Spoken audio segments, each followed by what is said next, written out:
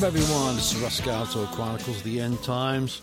So good to be with you today as we continue to look at Revelation chapter 13 and look into 14 a little bit today and talk about the mark of the beast and the pseudo-church and the deception of the false prophet. Let's begin with verse 11, chapter 13. And some of this we've covered a little bit, but I want to go over a few things that I think are very important for us to understand. John writes, "Then I saw another beast coming out of the earth, and he had 2 horns like a lamb, but he spoke like a dragon. He exercised all the authority of the first beast on his behalf, and made the earth and all its inhabitants worship the first beast, whose fatal wound had been healed. And he performed great miraculous signs, even causing fire to come down from heaven to the earth in full view of men. And because of these signs he was given power to do on behalf of the first beast, he deceived the inhabitants of the earth. And he ordered them to set up an image in honor of the beast who was wounded by the sword and yet lived. He was given power to give breath to the image of the beast so that it could speak and cause all who refused to worship the image be killed. And he forced everyone, small and great, rich and poor, free and slave, to receive a mark on his right hand or on his forehead, so that no one could buy or sell unless he had the mark, which is the name of the beast and the number of his name." Well, let's begin with the beast out of the earth. This we all know and have heard so many sermons and teachings on, is the false prophet. This is basically the promo man for the Antichrist.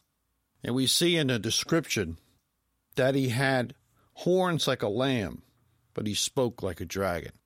And I think this is a little self-explanatory when you start thinking about it. And I'm sure you have, those of you who have read this scripture many times. He had the look of religion. He had the look of the Lamb of God.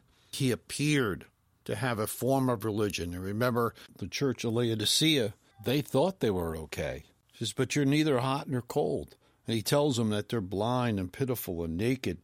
And he tells them to buy the righteousness that they need. Go and get what they need, and that's the righteousness from Jesus Christ and the blood of Jesus Christ. So he was talking to a church that had completely backslidden. In a time reference we talked about before, this is a prophetic utterance of the time that we live in as well. We live in the era of the church of Laodicea. And so this false prophet has the look, and he's kind of wrapped in religion. And this will be a conglomerate of many things, as we talked about before with the harlot church. This will be a mix of many religions. You know, we used to call it Baha'i, the Baha'i religion years ago, where it would be, they'd have these temples, and you could walk into the temples, and it'd be a smorgasbord, a plethora, as it were, of gods that you could worship. So you could pick out whatever god you were comfortable with, and all paths lead to heaven or lead to this eternal bliss, which we know is incorrect. Jesus said, "I am the way, the truth, and the life. You come through me. There is no other way to go." This is the reason why people want to reject it. They say, well, that can't be right. You know, it can't be just one way. But there is. There's just one God, God Almighty, the Creator, in one way in. And so this false prophet has the look of religion, and he's wrapped in it. But yet he speaks like a dragon. He speaks like Satan. He leads the people astray. And we know that signs and wonders are great. I truly believe in them. I enjoy the movement of the Spirit of God. I've led worship for many years. I've seen people healed, and I've seen just wonderful divine things happen. But if all we think about is signs and wonders, and if that's what we're following, then we could easily be deceived, because the enemy is going to be out there. You know, God's going to allow him to test people. And so we have to be aware. We have to fully be immersed in the Word of God to be able to discern it, right? You know, Paul tells Timothy, you know, be fully equipped so you be a workman that won't be ashamed. You know, when you go on a job, I used to be in construction for many years, and you go on a job, and if I just walked in the job with no tools and just kind of walked around, people say, what are you doing? I'd be a workman that would be ashamed. You know, I wouldn't be equipped. You know, this is what the Bible's saying. We need to be equipped. We need to have the tools in order to not just defend our faith, but defend our hearts as well from the fiery darts of the enemy and the doubts that come in. So we see this false prophet rises up. He gets the nations all wrapped up in his signs and his wonders. We see that the Antichrist has already been shot or stabbed, and he dies, and he comes back again, and this fatal wound has been healed. And we know from the past study that all the world is already in wonder of him. They're in awe of him. Now, it's interesting to look in the Old Testament. We look in Deuteronomy chapter 13, and it's clear. It says, if a prophet or one who foretells by dreams appears among you and announces to you a miraculous sign or wonder, and if the sign or wonder of which he has spoken takes place, and he says, let us go, follow other gods, gods you have not known, and let us worship them, you must not listen to the words of that prophet or dreamer. The Lord your God is testing you to find out whether you love him with all your heart and with all your soul. Wow, that's an interesting piece of scripture in light of Revelation chapter 13 and 14. So where does the enemy want to put this mark that he has? Well, he wants to put it on the forehead or on the right hand. And like we talked about before, he's constantly mocking or trying to duplicate what God does. He imitates it. It's really a mock of God. It's just a way of sticking it to him, because the Lord said in Deuteronomy chapter 6, he tells them that he wants them to tie the symbols on your hands and bind them on your foreheads. He even goes on to tell them, write them on your door frames of your houses and of your gates. So he's saying the symbols, the word of God, these things I've told you, wear them around your forehead, or tie them to your wrists. The devil is not creative. I don't care what other teachings you may have heard. God is the creator. The devil is the perverter.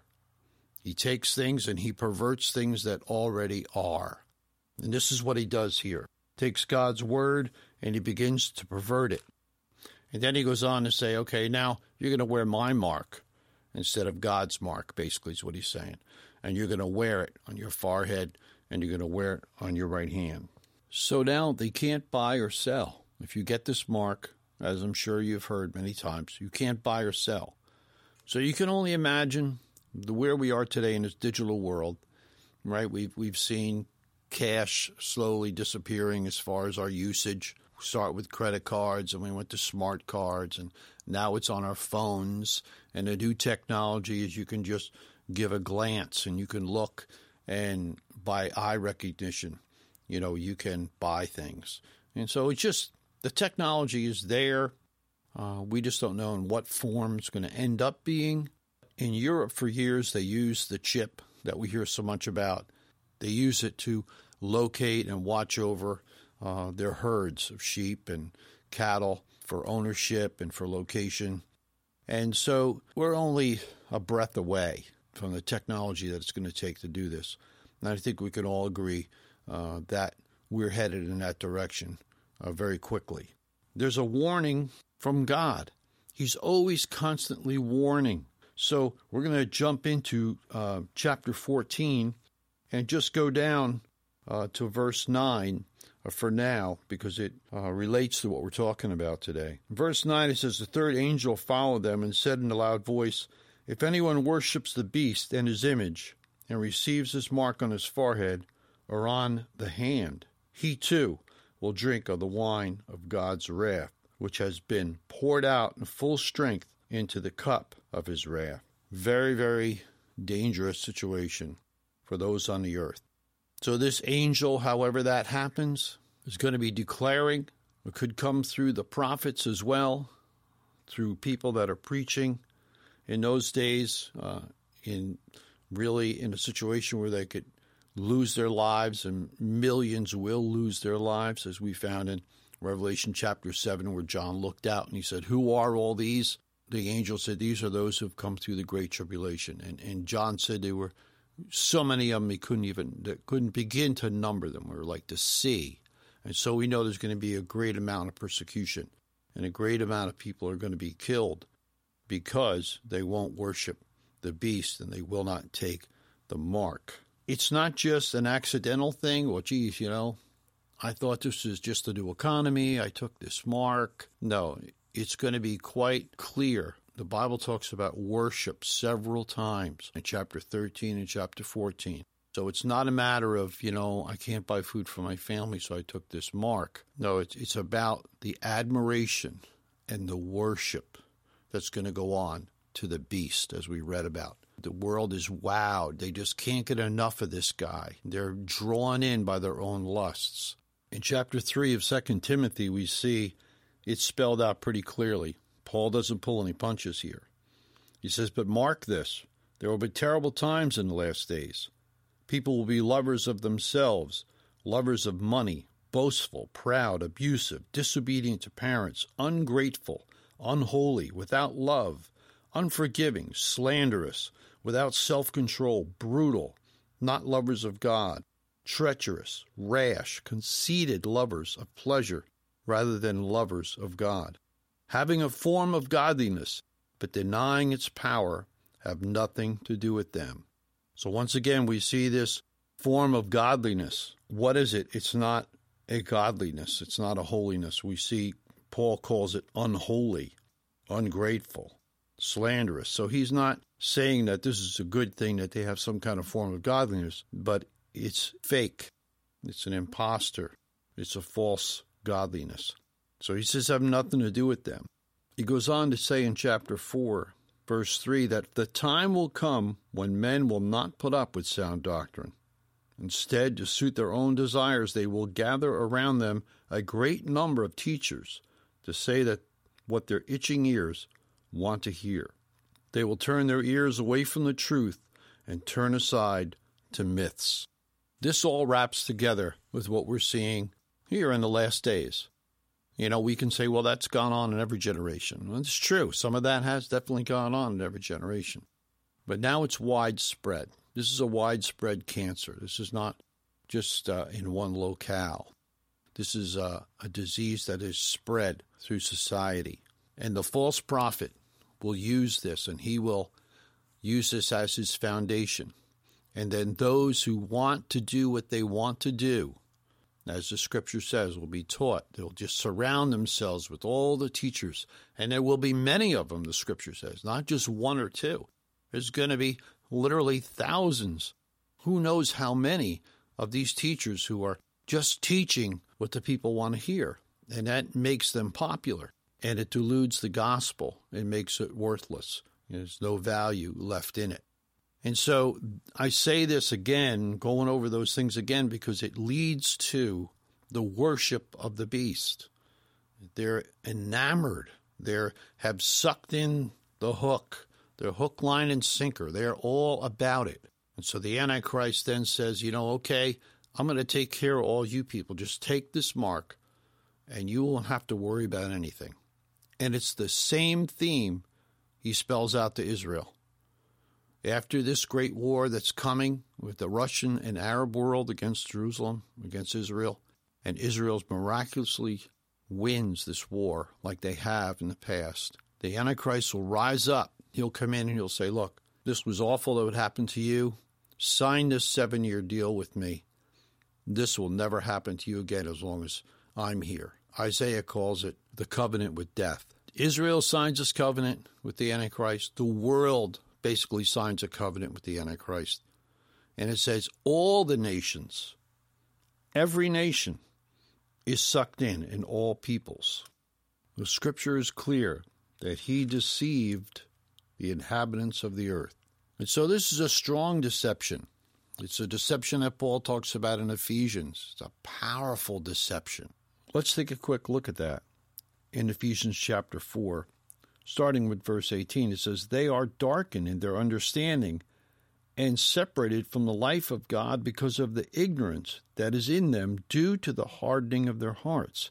Having lost all sensitivity, they have given themselves over to sensuality so as to indulge in every kind of impurity with a continual lust for more. Once we get to a place where we want to accept this deception, that is the awful place. That's a terrible place to be, because we crave the deception. We want it. We don't want to believe the truth. The truth is a drag. The truth is in the way.